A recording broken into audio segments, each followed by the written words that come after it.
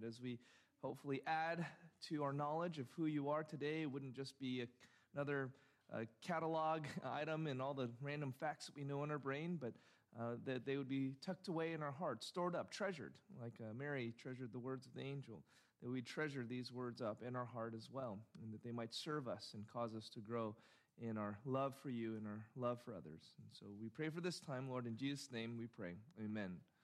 Well, we're picking up in Joshua chapter 6, and we're in one of those challenging and peculiar chapters of the Bible, both because in it we saw the battle strategy last time we were together of the beginning of the conquest of the Promised Land and how that completely kind of defies our expectations, certainly defies any kind of war strategy that you would ever find in the halls of the Pentagon or any other military intelligence.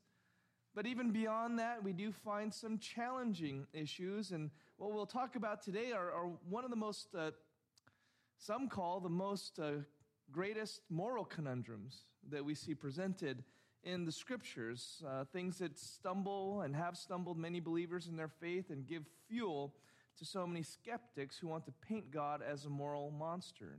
And we're going to be talking today about this command of the Lord to destroy every person in the town of Jericho, men, women, even children, young and old, oxen, sheep, donkeys, with the edge of the sword. What does that mean? Where do we go from there? How can we still be Christians despite such challenging words? So let me pick up in Joshua chapter 6, verse 15, and then read it for you, and then we'll begin our discussion in our message today.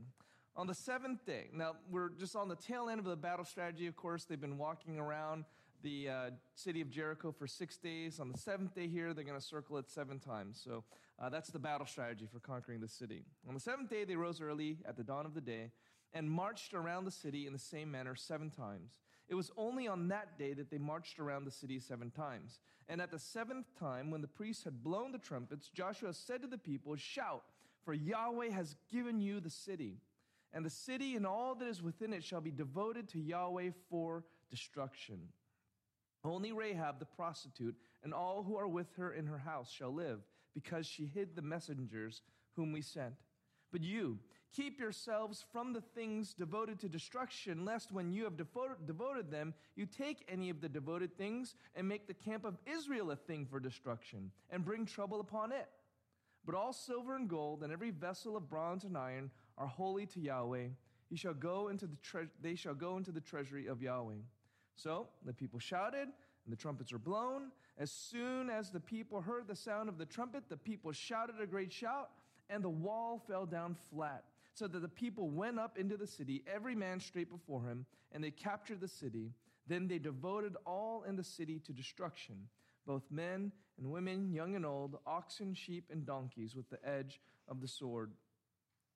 Go on, of course, to read that those who were spared was Rahab and her family, but everything in the city they did just as the Lord commanded. They burned everything down. They put all the people to the sword. Only the silver, the gold, the vessels of bronze and iron they took, and everyone else was wiped out.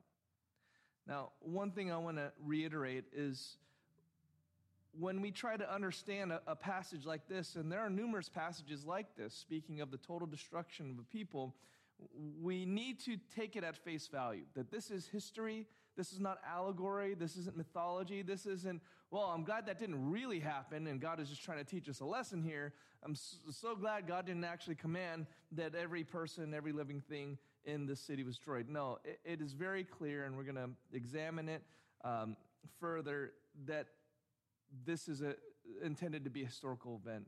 Even if it wasn't a historical event, God definitely commanded these things. So even if you say that he just in a story commanded for the death of all the living things in the city, you would still have the same kind of moral quandary.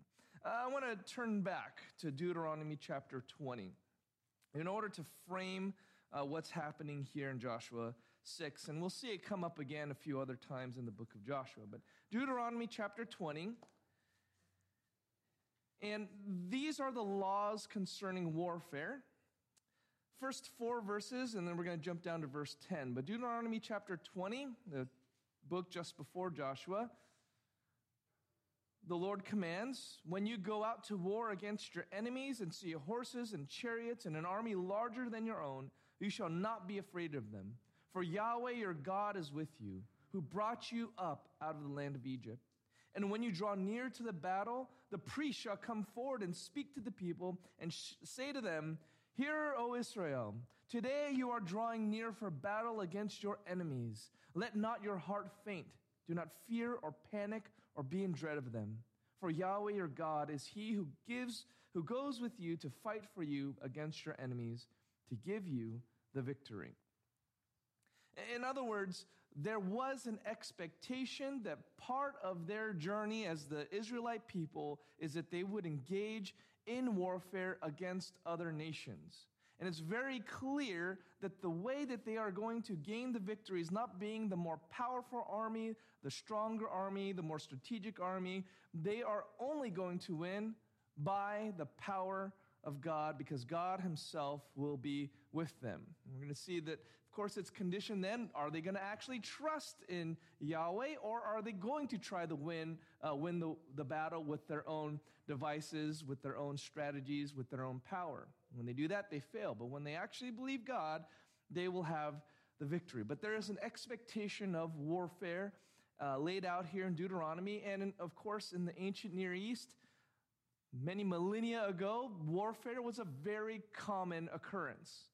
Some of what we need to do when we approach these passages is understand that we have had a very, very blessed period of human history living here in the Western world. And we don't have to regularly, let's say, in our classrooms and with our children, give them laws concerning warfare. You always learn, at least for me, I didn't learn battle strategy when I was in elementary school or high school. I learned about other battles. I learned about other wars of history, but it's not like I was ever taught battle strategy or anything like that. But if you were alive at this time, if you were a young man, if you're a boy, you would be prepared for battle. Not in the let's play cops and robbers or let's play soldier kind of thing, but legitimately expected to be a soldier and a warrior and to have to fight for your people. Go down to Deuteronomy 20, verse 10. When you draw near to a city to fight against it, offer terms of peace to it. And if it responds to you peaceably and it opens to you, then all the people who are found in it shall do forced labor for you and shall serve you. But if it makes no peace with you, but makes war against you, then you shall besiege it. And when Yahweh your God gives it into your hand, you shall put all its males to the sword, but the women and the little ones, the livestock and everything else in the city, all its spoil, you shall take as plunder for yourselves. And you shall enjoy the spoil of your enemies, which Yahweh your God has given you. Thus shall you do to all the cities that are very far from you, which are not cities of the nations here. In other words, the Canaanite people, the ites. Okay, we'll see in just a second. But in the city of these peoples that Yahweh your God is giving you for an inheritance, you shall save alive nothing that breathes, but you shall devote them to complete destruction. The Hittites and the Amorites, the Canaanites and the Perizzites, the Hivites and the Jebusites, as Yahweh your God has commanded, that they may not teach you to do according to all their abominable practices that they have done for their gods, and so you sin against Yahweh your God. When you besiege a city for a long time, making war against it in order to take it, you shall not destroy its trees by wielding an axe against them. You may eat from them, but you shall not cut them down. Are the trees in the field human, that they should be besieged by you? Only the trees that you know are not trees for food you may destroy and cut down, that you may build siege works against the city that makes war with you until it falls. And very interesting is basically this campaign in the promised land against, I'm going to call them the ites, and I don't want to make it sound too trivial, but the Amorites and the Canaanites and so on, the ites, right? There's a specific command God is giving because they are humans, because they are people, and they're being warned at the end. It's almost like, it's not that the Bible is saying be a tree hugger per se, as we might put it now, but there's no reason to bring destruction to the land, a scorched earth tactic, you might say, in waging war against people. You don't need to do that because, A, God is going to win the battle for you, but B, part of what God is doing in commanding this destruction is a judgment. And those trees don't deserve judgment, you could say. So he makes a distinction. So God is commanding that Jericho, along with all of the other ites in the promised land, to be completely destroyed, devoted to destruction. The Hebrew word herem, which just means something set aside for God, and it means to be destroyed specifically. It's kind of like the word holy or sanctified is like set aside for God in kind of a good way. Herem is like set aside for God for destruction. So it's maybe the opposite of it. Now, how can we reconcile this with God being merciful and gracious? I mean, especially since I think we have this moral intuition that the children there, they haven't done anything wrong. So why would they also be the victims of this destruction? In fact, of course, the way some people reconcile it, even believers, is to say that these passages are, again, maybe they're allegorical, maybe they're mythologized, maybe they're overstated, maybe it's exaggeration, but none of those really hold water. It's better just to take it at face value. But I have heard people tell me, and I don't know whether some of them profess to be Christian, but whether they are, that's between them and God, but say it as much as, well, the Old Testament and the New Testament, the New Testament God is kind of different. Like God either changes his mind or is a different God almost. Like Jesus is different than the Father somehow. Well, you probably see the immediate problem with that. A, God doesn't change. He's the same. Jesus is the same yesterday, today, tomorrow. God has no shadow of turning within him. So of course that can't be an option. And Jesus is God in the flesh. So you cannot say that Jesus is somehow different or has a different character, different nature or something than God the Father. So none of those hold up. Those are not options either. I'm sure you've heard your own objections or how people are stumbled by this passage. But I want to simply communicate this. This subject is one I hope that you do a lot of reading about and research, because it does represent, I think, one of the greatest moral conundrums. I would agree with that sentiment. And so it is very rich with a lot of people, a lot of God-fearing people trying to reconcile it and to grasp it. So I think it is something worth your attention. Am I going to get to, a full, am I going to explain this all for you by the end of this sermon? Everything is resolved for you? No. This hopefully represents a beginning of your thoughts. And I say that all the time. All of my sermons, I always hope they're the beginning of your thoughts on that passage, not the conclusion. Because that would suggest that I have the last say on it. And that's just certainly not the case. I always hope that in any sermon, it is the beginning of your thoughts on that passage or a continuation of your thoughts on that passage, not the conclusion. I have simply one goal today. And that is simply to ask you to take a humble attitude as you approach this question. Because if you approach this question as if you are the judge, as if you have the right to tell God anything, you're not going to come to really good conclusions on this.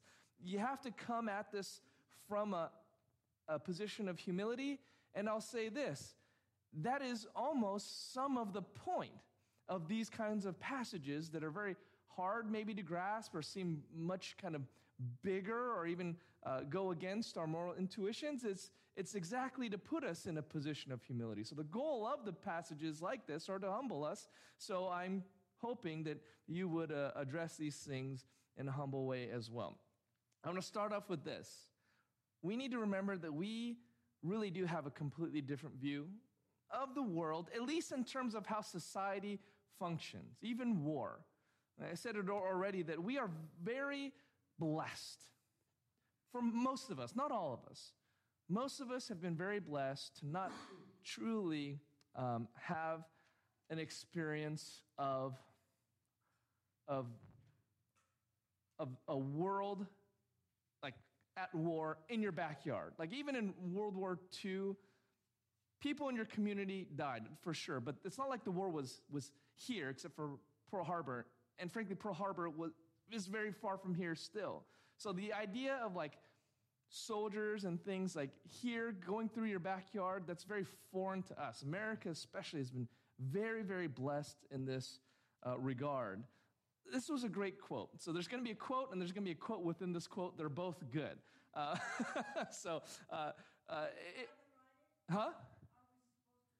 You don't have to write it. You can just listen, and if you want it, I can give you the quote. And this comes from an article I found very helpful in regard to this subject. Actually, I think it was a dissertation by a man, Matthew Schultz. So this is a quote from Matthew Schultz, but within it, he's going to make another quote. And the point of this is simply to get us, hopefully, to humble ourselves even of our preconceptions, of what we think, or assuming that all of our moral intuitions are immediately correct.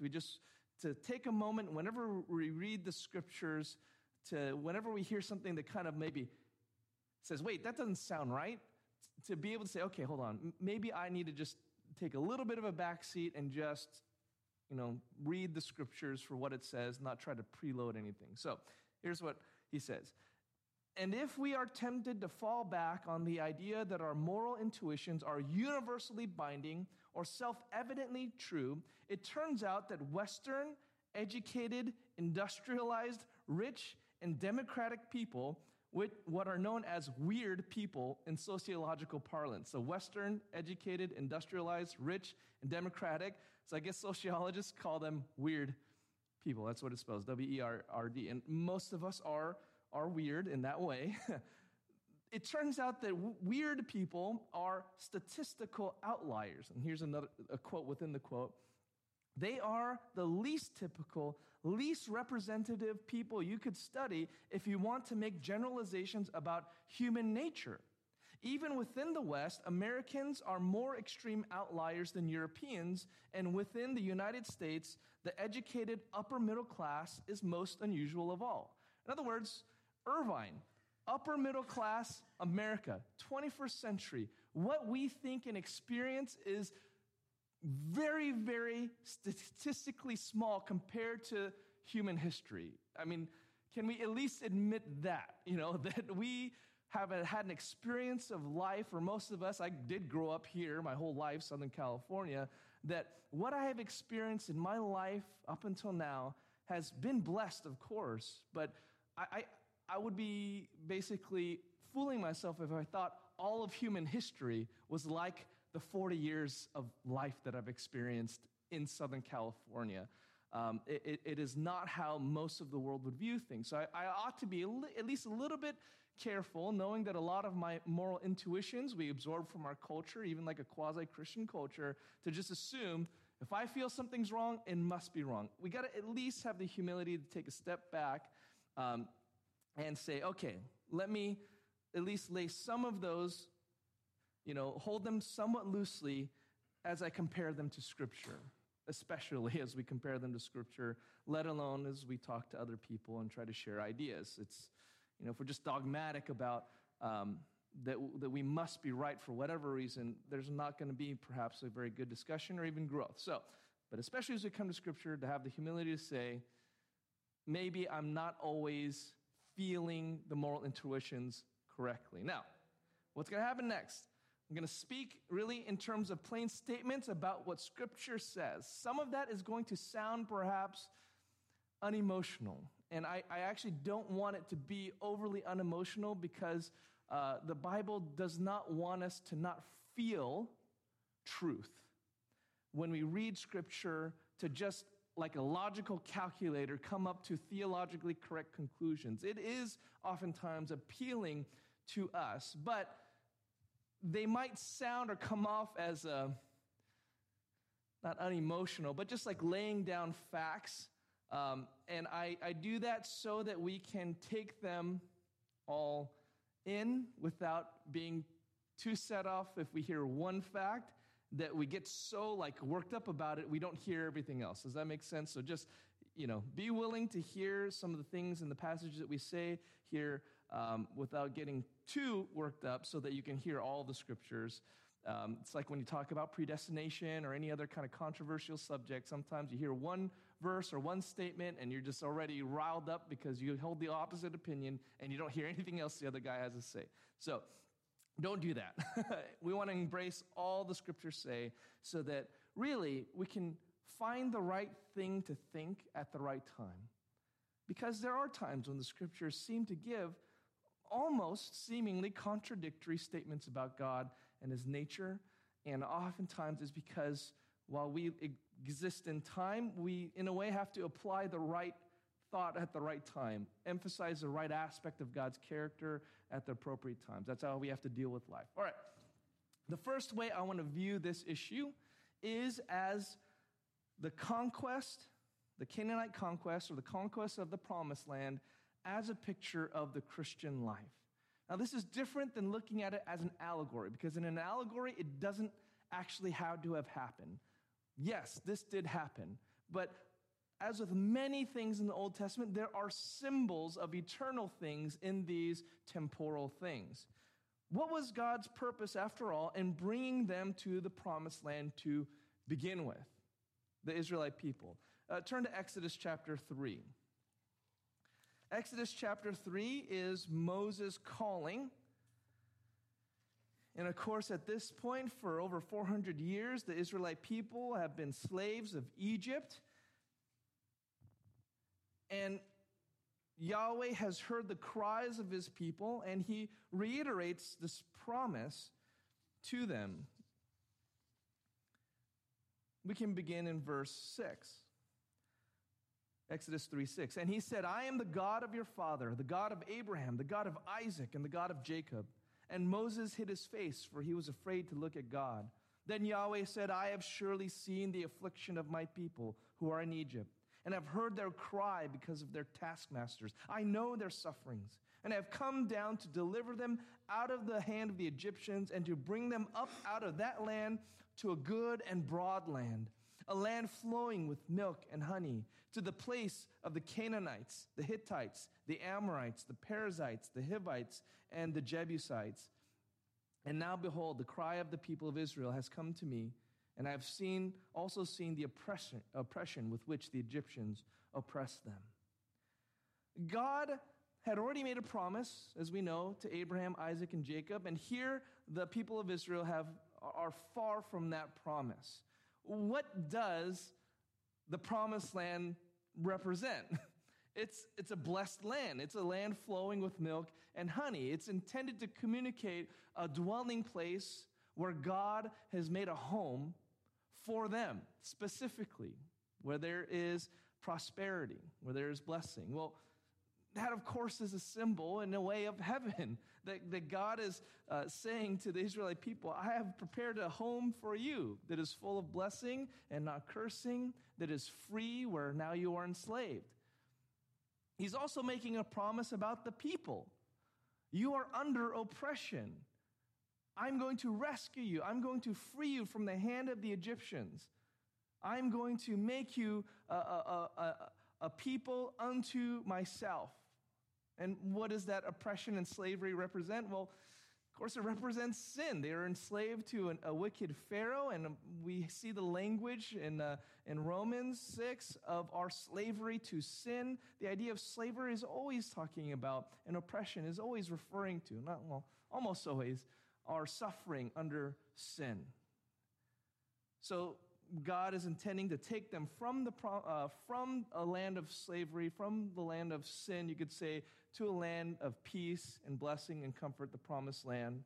And God intends for there to be a journey. He mentions here, of course, the Perizzites and the Amorites and the Hittites, the Ites. And he tells them in verse 17 of chapter 3, and I promise that I'll bring you up out of the affliction of Egypt to the land of the Canaanites, Hittites, the Amorites, the Perizzites, the Hivites, the Jebusites, a land flowing with milk and honey, and they will listen to your voice, and you and the elders of Israel shall go to the king of Egypt and say to him, Yahweh, the God of the Hebrews, has met with us. And now please let us go a 3 days journey into the wilderness that we may sacrifice to Yahweh our God. In other words, the purpose of all of this is for them to worship God truthfully. And also, he says here, I'm sorry, I skipped a verse. I was going to do 2 more verses. But now I know that the king of Egypt will not let you go unless compelled by a mighty hand. So I will stretch out my hand and strike Egypt with all the wonders that I'll do in it. After that, he will let you go. So God's intention is to make a testimony of the Egyptians and the Perizzites and the Hittites and the Hivites, of demonstrating his holiness and his judgment against sin. He intends to communicate his glory and conquering these wicked nations and these wicked peoples. In other words, God is saying that, again, by way of a picture, that the enemy, that those who would oppose God need to be crushed. And if you read, the issue with these people is not only that they are, we'll get to it in a minute, not only are they sinful people, but they draw you into sin as well. So they represent the temptations to sin. They represent our sin, the sin of the Israelites. So when you look at it, and, again, this is history, but also there's a picture being painted. God intends to crush, eliminate, overcome sin and temptation in our lives. The Canaanite people are the literal enemies of Israel. They need to be overcome on their journey to the promised land, but in a way that also represents that God's intent for us as Christians is to be sanctified, is to conquer and overcome every vestige of evil and of sin. And so when we see this idea of the total eradication or decimation of these people groups, in a way there's a picture there of us needing to eliminate, eradicate every evidence of sin. In other words, there is a picture of the Israelites going to the promised land that is a miniature picture of our sojourn in life. As we head to the promised land, you can imagine it a little bit like Pilgrim's Progress. Now, is this the actual intent? To make a little picture? Am I just making that up, that this is sort of an allegory? Well, no. If you go to the book of Hebrews, chapter 11, we've studied this before. Hebrews 11.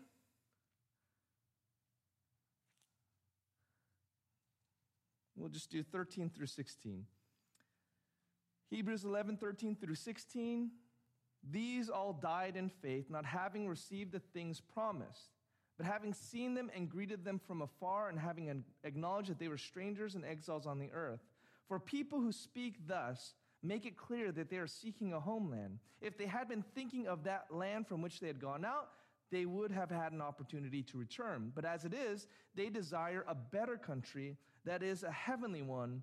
Therefore, God is not ashamed to be called their God, for he has prepared for them a city. And all throughout, you have this idea, this comparison of the heavenly city. But the way that people show they're eager to go to the heavenly city is by faith doing all these acts on earth, and specifically in going to the promised land when we talk about Abraham, Isaac, and Jacob. So yes, God did intend for there to be a certain picture in the Israelite journey, a picture in which we see the total eradication of the ites as a picture of the complete overcoming of sin. And make no mistake, these ites were all worthy of destruction.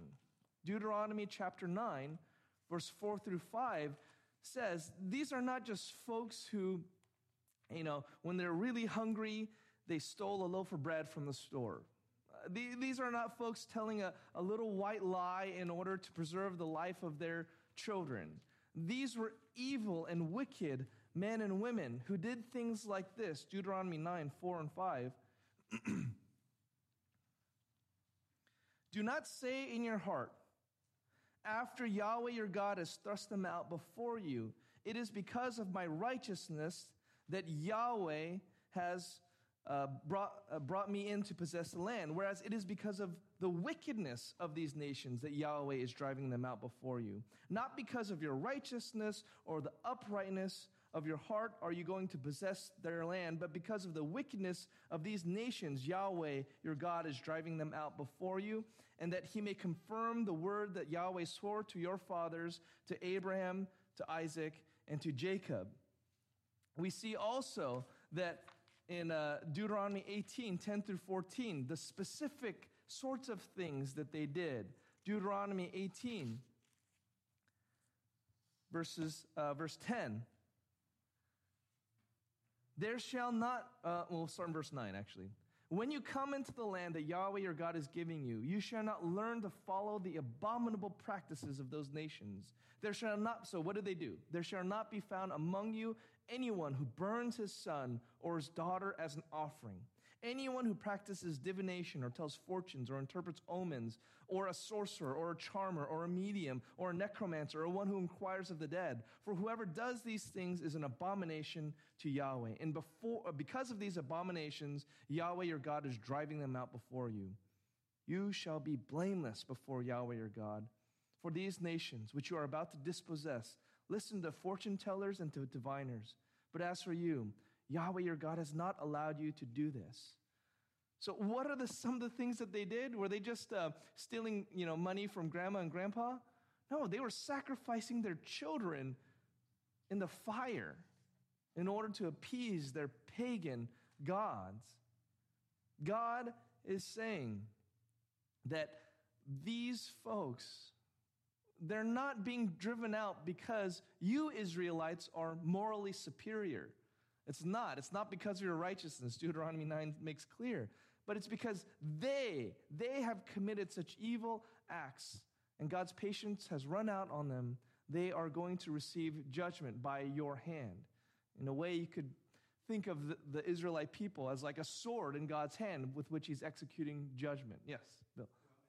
Well, and verse 5 ends up, and because of my word to your Abraham, Isaac, and Jacob. Yeah. So it is a fulfillment. Yeah. Of a promise. Now, what does that mean for us?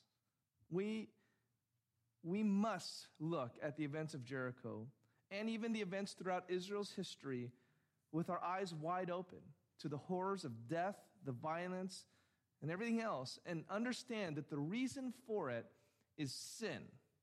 Sin is horrific and ugly and brutal. When you see an animal, this innocent little animal spilling out its blood, it's a gruesome sight. I don't know that anyone should ever be accustomed to it because the injustice of it, the brutality of it, is to remind you of how you should be the one suffering like that. Because it is for your sin that these animals were bleeding and dying, though they were innocent and blameless. When we see these kinds of horrific judgments upon the enemies of God, when you read of women and children being killed, the seriousness of sin to God should not be underestimated. And the Israelites who were commanded to carry out this decree of destruction, they were supposed to understand with humility that such was God's justice. There should have not been any, let's say, hatred in their heart as they would commit these things. They were not to be impassive, feeling nothing. That's what serial killers do, right? They feel nothing when they shed blood, but rather they were supposed to turn their hearts and eyes towards God, saying, this is what ought to happen to all who would go against the holiness and justice of the one God who made everything.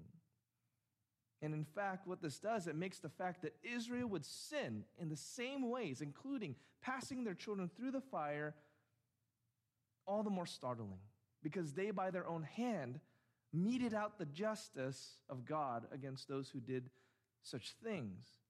So again, with some humility, we have to look at the picture being painted here, and what is the point of it? Are we supposed to be gleeful? Well, we know that the Lord does not delight in the death of the wicked. Actually, I'm jumping a little bit ahead of myself here, but no, their attitude also is not to be, I feel nothing here. Killing a kid is like killing a fly. No. Again, it's a little bit hard because we're not surrounded by death. We don't even have to kill an animal in order to get our chicken or our beef or pork or whatever. So to us, we do have a strong aversion to that imagery of killing and death.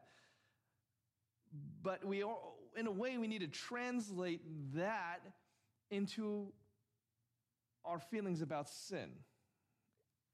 That does take a lot of work. I mean, because we don't really have that as a moral intuition. It's not part of how we grew up, let's say. But we are supposed to look at all these passages we just read are very clear that when they did this, including committing the children and the women to the sword, it is meant to be an act of, yes, obedience, but also of like moral, stir up in them a moral quandary in their own heart and a sense of humility, that this is what the law of God requires. There not to have been an ounce of anger or wrath in it, I don't think, in themselves, because again, Deuteronomy 9, very clear. It's not because of your righteousness. You should not come to them with a sense of you are morally superior to them. That's not the issue. It's God has determined them to be unrighteous and worthy of judgment. So he forestalls that. We can talk about genocide and definitions of that.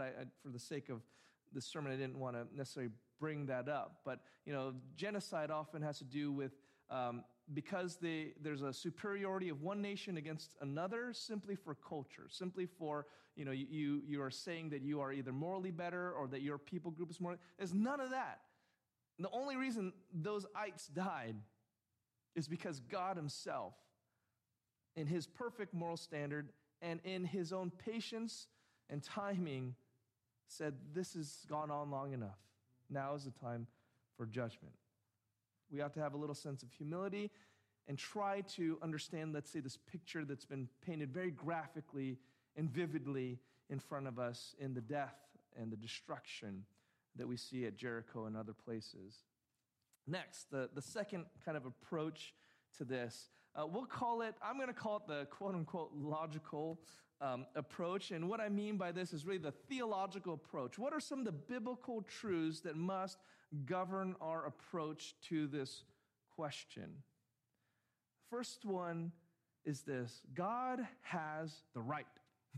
God has the right over every life. God has the right over life and death. Deuteronomy 32:39.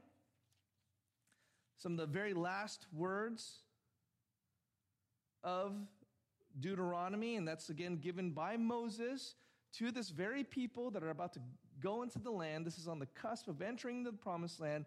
Moses says, "See now that I, even I am he, and there's no God beside me. I kill and I make alive. I wound and I heal. And there's none that can deliver out of my hand. For I lift up my hand to heaven and swear as I live forever. If I sharpen my flashing sword and my hand takes hold on judgment, I will take vengeance on my adversaries and will repay those who hate me. And I will make my arrows drunk with blood, and my sword shall devour flesh with the blood of the slain and the captives from the long-haired heads of the enemy. Rejoice with him, O heavens. Bow down to him, all gods, for he avenges the blood of his children and takes vengeance on his adversaries. He repays those who hate him and cleanses his people's land." God has the right over everything. You could phrase this as he's sovereign over everything. You could say that as the creator, he can do, as he pleases. He is constrained by the only thing God is constrained by is himself, his character, his nature. To be very blunt, then, let's say it like this. Every person dies. Every person dies. How and when we die is up to God. Now, we don't like thinking about it. We don't like talking about it. And again, in our kind of Western, civilized, sanitized life, where we've been blessed by comfort and relative peace, where we don't have to kill in order to bring meat to the table, thinking about death in those kinds of blunt terms, that God, it's his right to kill, it's his right to make alive. We don't ever have to really embrace that except when someone close to us gets sick or ill. And even then, it's not typically in a, like, I'll say this, all death is tragic, right? All death is tragic in a sense, because we don't necessarily want people to die. But it's rare that the kind of death that we see is not still in a very sanitized way. Like most people that that are facing death, they're in a hospital or they're in some place relatively clean. It's not exactly a brutal circumstance, and thank the Lord for that. But it does make us a little bit disengaged when we hear this kind of I will make my arrows drunk with blood, my sword shall devour flesh, the blood of the slain, the captives. I mean, that's very vivid imagery, and I think you can't not but help. Maybe you can help it. But even as a Christian, even as believing fully Yahweh has the right, I read this and I think, this is a little much. God, it's kind of, it's probably kind of gruesome. I don't want to imagine God bloodthirsty. Isn't that another God? Isn't that the God of Islam or some other pagan nation? To me, it just pushes again. And that's again where we have to say, I might not be thinking of this right. I might be wrong here to even feel that kind of intuition about this is too much, God. I'm very uncomfortable with this kind of imagery that almost seems like you're bathing in blood. But then Jesus is very consistent imagery. What happens in the book of Revelation, Jesus comes down on his white horse. Sword comes out of his mouth and just mows down so many people. And the blood is up to his thighs. And it's a bloody, gruesome picture as well. So we cannot, again, make the claim that, Old Testament, New Testament, different gods, anything like that.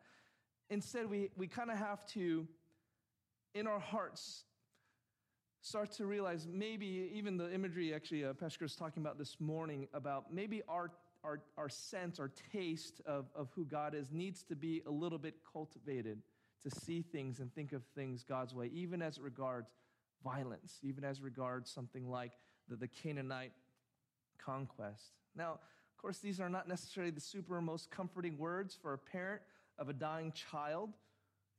God has the right over life and death and all these things, and he's the one who kills, he's the one who wounds, and he's the one who heals, and all these things. Maybe that's not quite the passage you go to when someone is there with a dying child, but somewhere in our humble understanding of God needs to be an admission that every person dies. Every person dies, and that is up to God. People who died in an accident, guess what? Even if they didn't die in that accident, were they going to die someday? Yes. War, famine, cancer. Tragedy is a function of our expectations and a little bit of our social conditioning. We do consider children dying as tragic because we think they never had a chance to live. They didn't have a chance to experience the things of life. But, when you start thinking, well, what if they were going to have a really miserable life? Can you at least almost be thankful that they didn't have to live some life of misery either, but we feel almost guilty or bad about that? Those are things we can contemplate. And when you really trust and believe that God has a right over life and death, to maybe even be able to sense that perhaps a child who died young was spared some of the horrors of this life. But again, those might not be the words that you say to someone who's directly grieving the loss of a child, but somewhere again in our hearts, those truths should humble us that God has certainly, or God is, life all ultimately belongs to him. And it is his call, and that he has a purpose for every long life and every short life. Secondly, in our kind of logical, theological understanding of the Canaanite conquest, we need to know, trust, believe that God is a judge who brings about judgment against sin. God is a judge who brings judgment against sin. And sometimes it is very clear in this life, but certainly in the next as well. But God is the one who judges. God is the one who brings judgment. God can do that in any way, shape, or form that he chooses.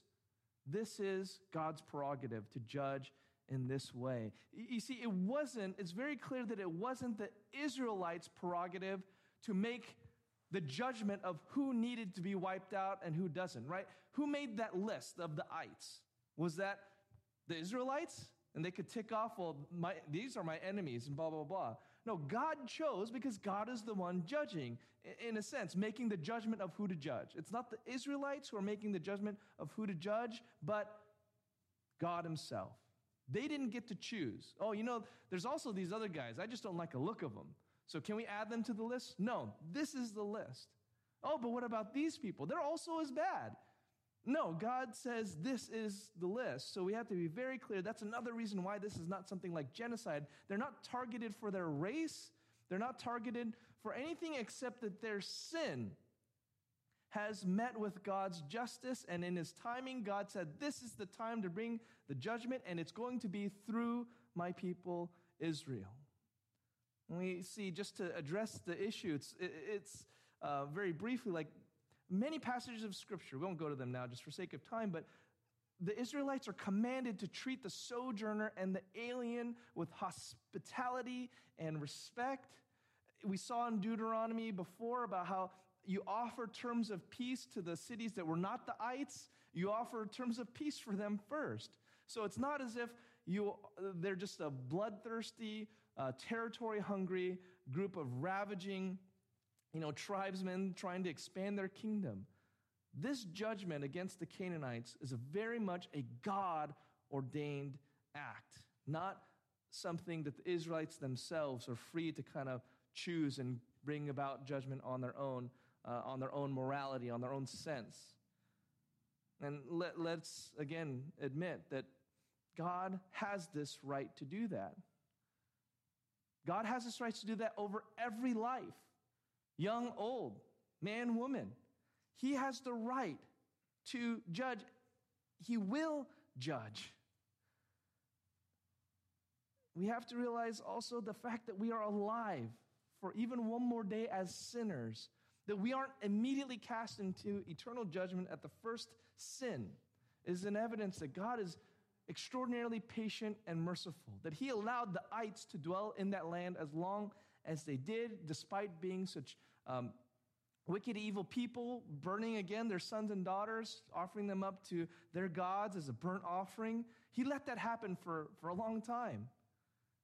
What we should be saying is, why didn't you stop them earlier? Why didn't you send them earlier? You're worried about, this is unfair or unjust that he wiped out all the ites, but why not say, why didn't he stop them sooner?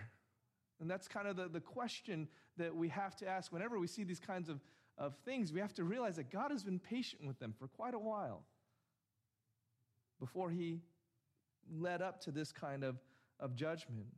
I think there is, again, a fact that, or there does come a day when God's patience for unrepentant sinners runs out. But that's totally up to God. See, the Israelites did not get to choose the time and the date and the place. That wasn't up to them. That was determined by God. That was something that only God could have the right and authority to do. All they could be is act as the sword of Yahweh, you could say. Humbly, we need to believe that, yes, we are all by nature children of wrath, and that all sinners deserve God's judgment, according to Ephesians chapter 2, verses 1 through 3. And so God is the judge. God can be the judge. God must be the judge, and it's by his own timing and will, not our own. That's another theological assumption we must make.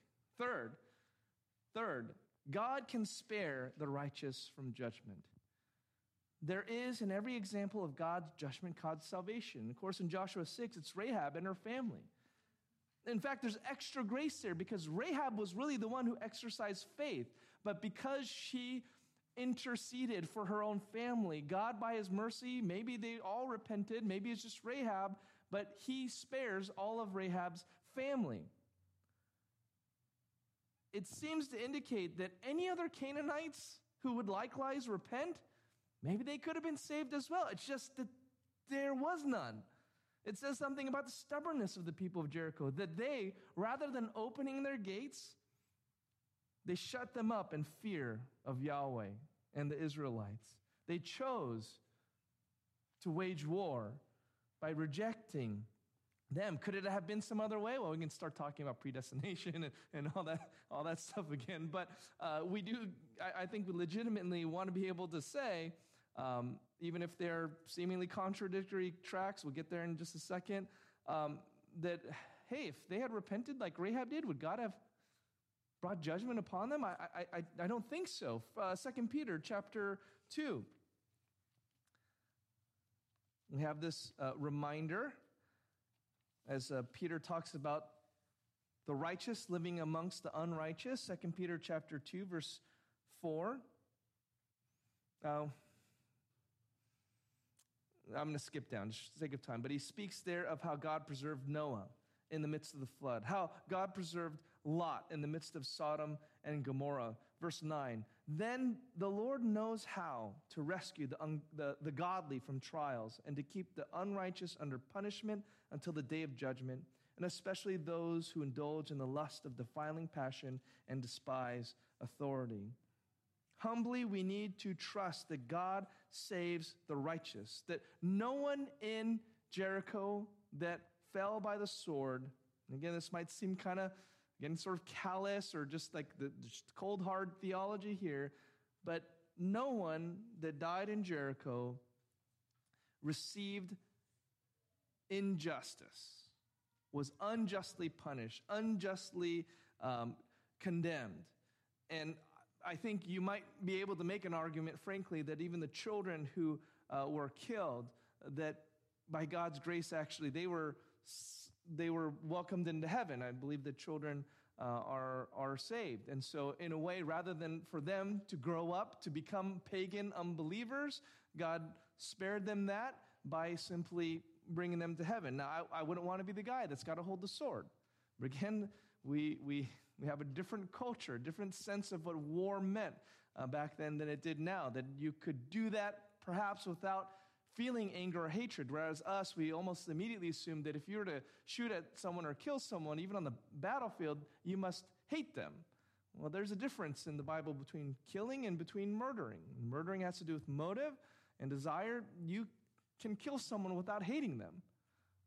That's why I think Christians can be soldiers. But there are those who think immediately by their, Western, thinking that any kind of killing of death of one person to another, that's got to be murder. And so they call every soldier a murderer, every policeman's a murderer.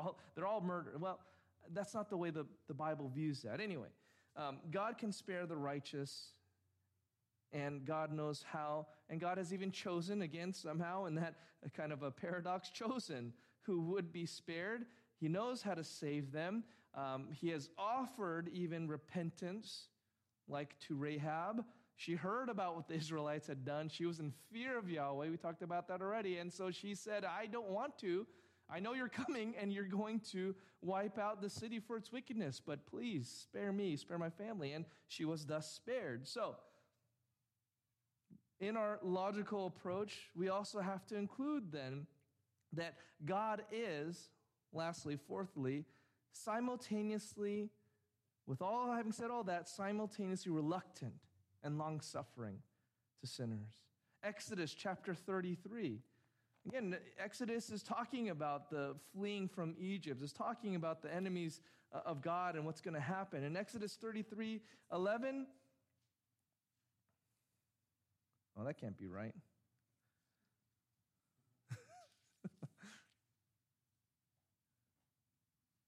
Okay, that one is something went wrong there. But the passage, God does not rejoice in the death of the wicked. So if someone wants to look for that and find it, you can shout it out. But I must have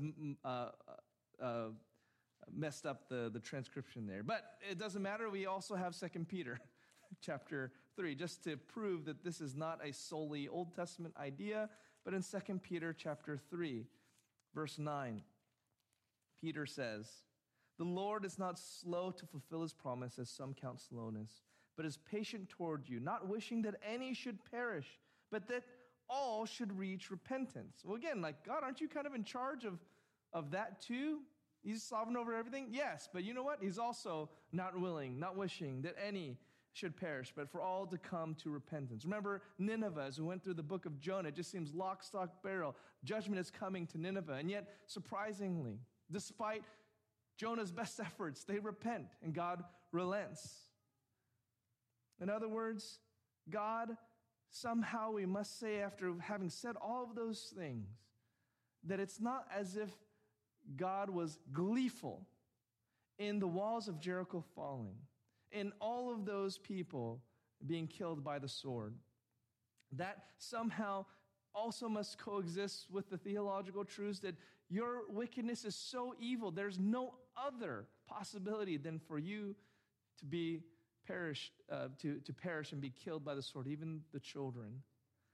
So, there's humility there in having to accept and embrace all of those truths. It takes a humble heart. I think some people think if I was smart enough, I could understand all of these kind of, paradoxical statements about predestination and, how can God command the death of so many. And people think that if I was just, took enough seminary classes, if I, read the Bible enough, I could line all these up. But really, if you want to understand these truths better, you need to be more humble, not more, have a bigger brain. But I think in humility, we start to grasp these things better. Again, the secret things belong to the Lord, but the things that have been revealed are for us and for our children. And it takes a humble heart to say, okay, I can't know everything then. God, I can only know what you've revealed. So fear of the Lord is the beginning of wisdom and knowledge, not a great education, not an IQ of 200. It's fear. And fear is another way of saying a humble sense before God in all its majesty.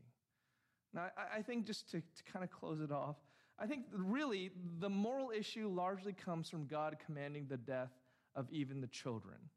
And that happens time and again. I think we can fathom that God might issue a decree of death upon sinful adults, but it's just hard to imagine God demanding the death of the children. That's hard. But it doesn't make God not God. And think about it. Is God not God because a child dies in a cruel way, or in some accident, or a tornado, or an earthquake, or fire? Like, in a way, those are more directly God acting. Like here, at least, there's kind of a mediation, the Israelites.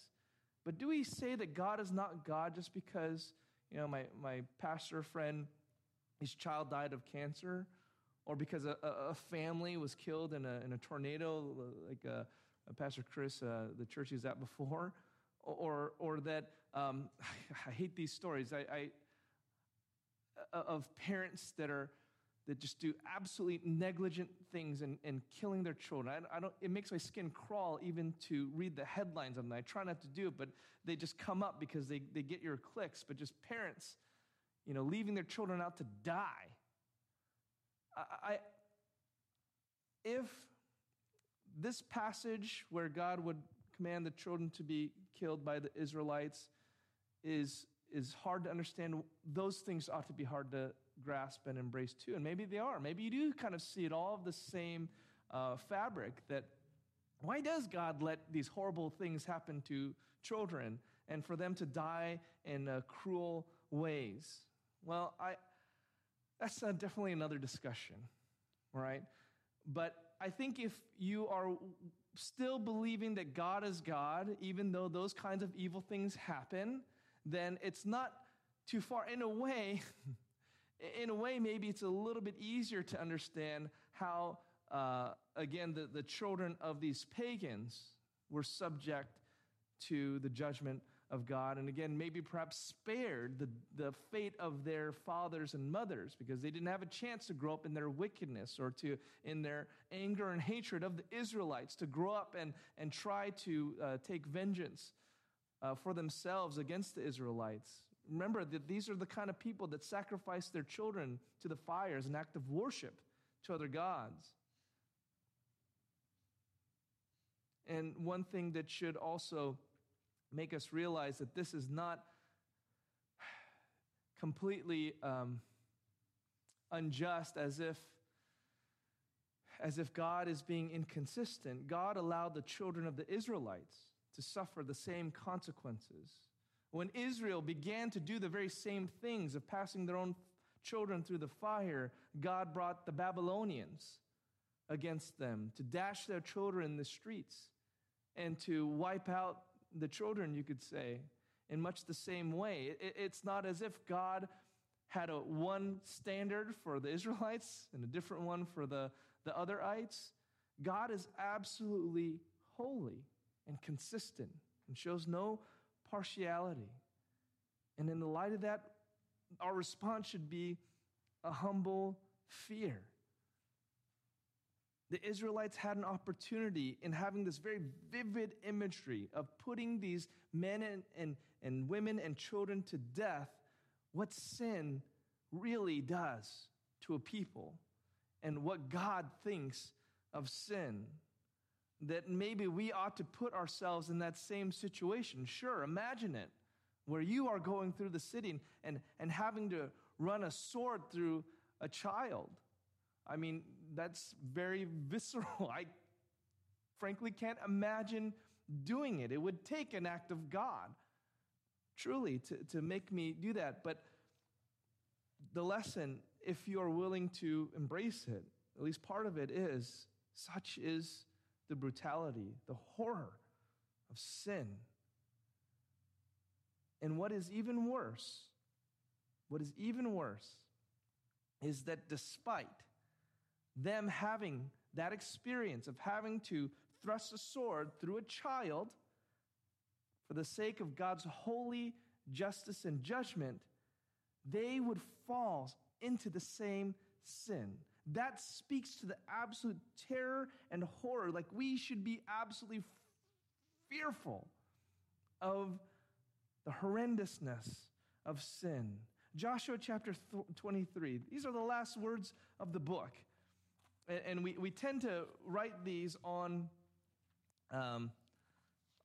placards and things and hang up in our house. You're going to immediately kind of remember these words if you've been a Christian for very long. We're going to start in Joshua 23.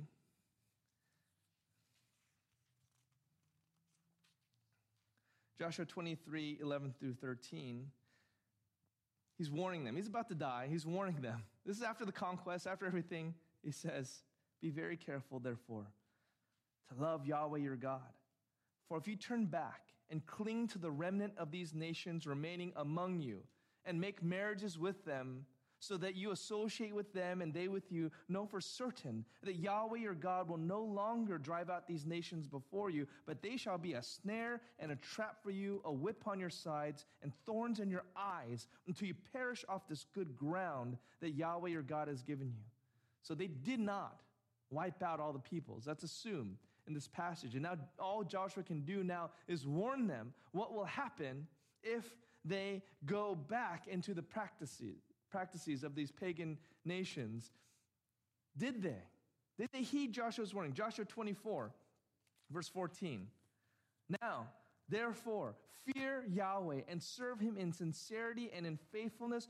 Put away the gods that your fathers served beyond the river and in Egypt, and serve Yahweh. And if it is evil in your eyes to serve Yahweh, choose this day whom you will serve, whether the gods your fathers served in the region beyond the river, or the gods of the Amorites in whose land you dwell. But as for me and my house, we will serve Yahweh." Now, what is stunning about that, and I know the part that we got, emblazoned on t-shirts and everything, "As for me and my house, we will serve Yahweh." Do you understand that what Joshua is saying is, even at that very moment, they still had idols, even from back in the days of Egypt, that they carried all the way from there. Remember, all their parents died. They still have those idols. They, in fact, have, some of them at least, were serving the gods of the very land of the people that they had just wiped out, had just killed their children because they were a pagan and wicked nation.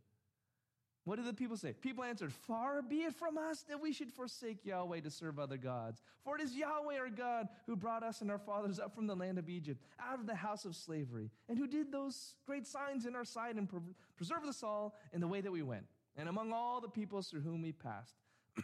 and Yahweh drove out before us all the enemies, the Amorites who lived in the land. Therefore, we also will serve Yahweh, for he is our God.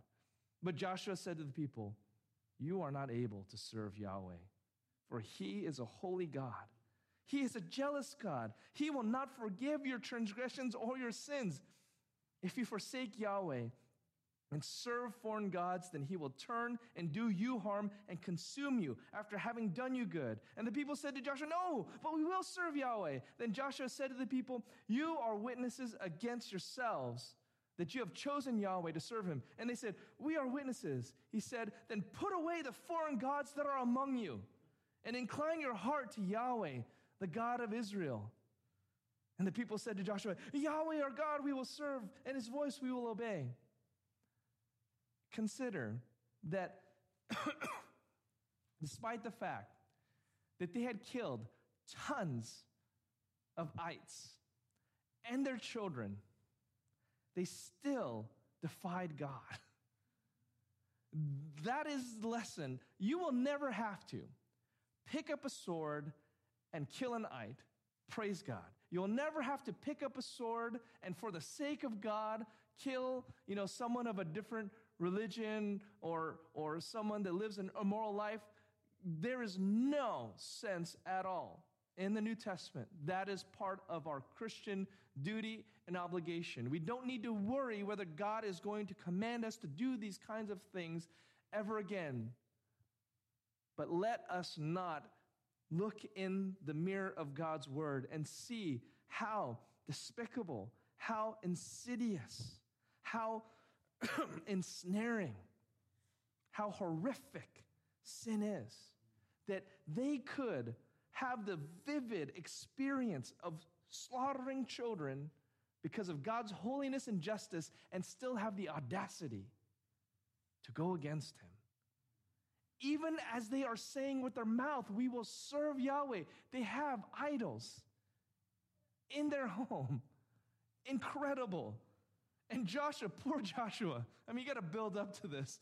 Poor Joshua, you are not able to serve Yahweh. After all he's been through, he's basically saying, I feel alone.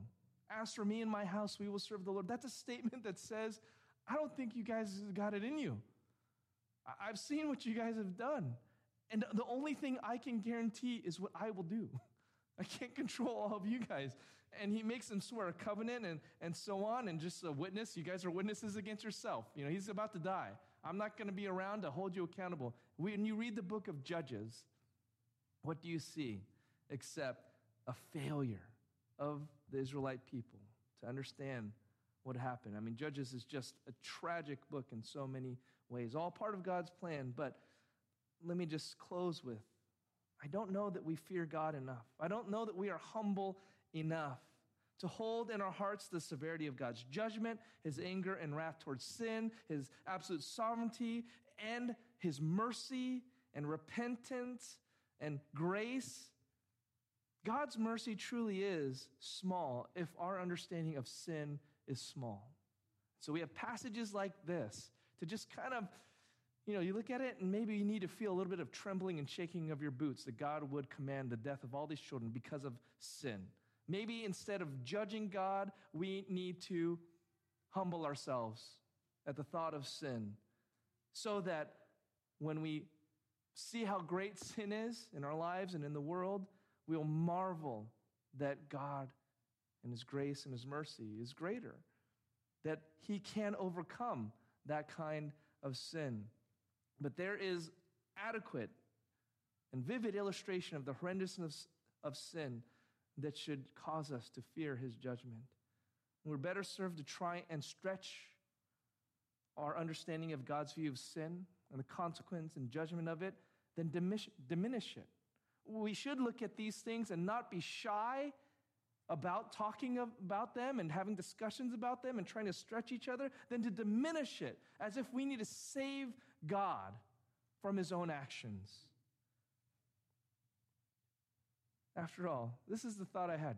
Doesn't it make God the arbiter of everything? Isn't this a breach of checks and balances to say that the same person judging is the same person who is offended by the crime, is the same one who can exercise the punishment, enacts the punishment, and also the same one that can show the mercy. Like, doesn't that seem like a total, you wouldn't want a trial like that. Those are very corrupt governments where, the judge, the jury, the one who's been offended by the crime gets to also be the judge in the crime, and the jury, like, you'd say you don't want to live in a system like that, right? So can we possibly accuse God of, hey, this seems like a breach of checks and balances, that you are the all of it, the all in all of it?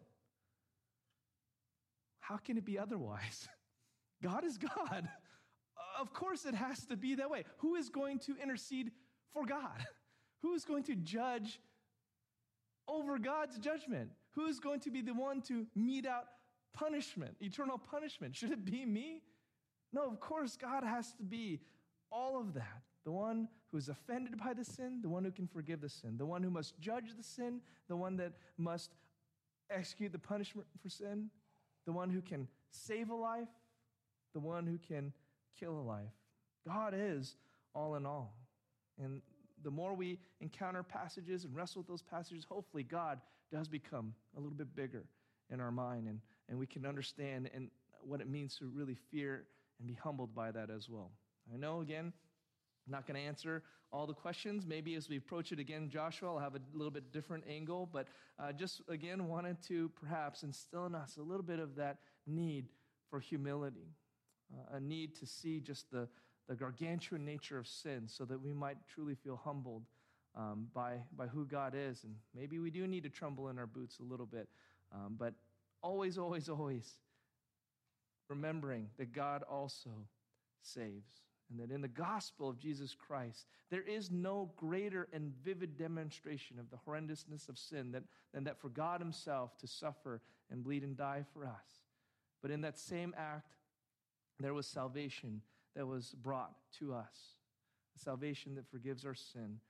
Let's not forget that the most cruel slaughtering of an innocent was Jesus Christ dying for us, and that should also cast a light on the death of all these really poor children. I think we are to have sympathy for them, but if we're going to have sympathy for them, let us also have an admiration, a sympathy, a praising of God for also sending his son to die on a cross for us. Heavenly Father, I pray that in some way, hopefully big or small, that our thoughts on you would grow, and that we would have a sense of the seriousness of sin, but also a sense of your salvation from the judgment of sin.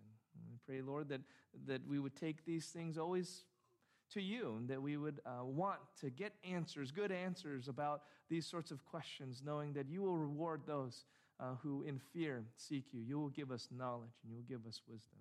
So thank you, Lord, for the opportunity again to look at your word. I pray you'd bless this time together as we fellowship around the table. May you be honored and glorified and praised. In Jesus' name we pray. Amen. Well, thank you all. Please plan to stick around and enjoy dinner.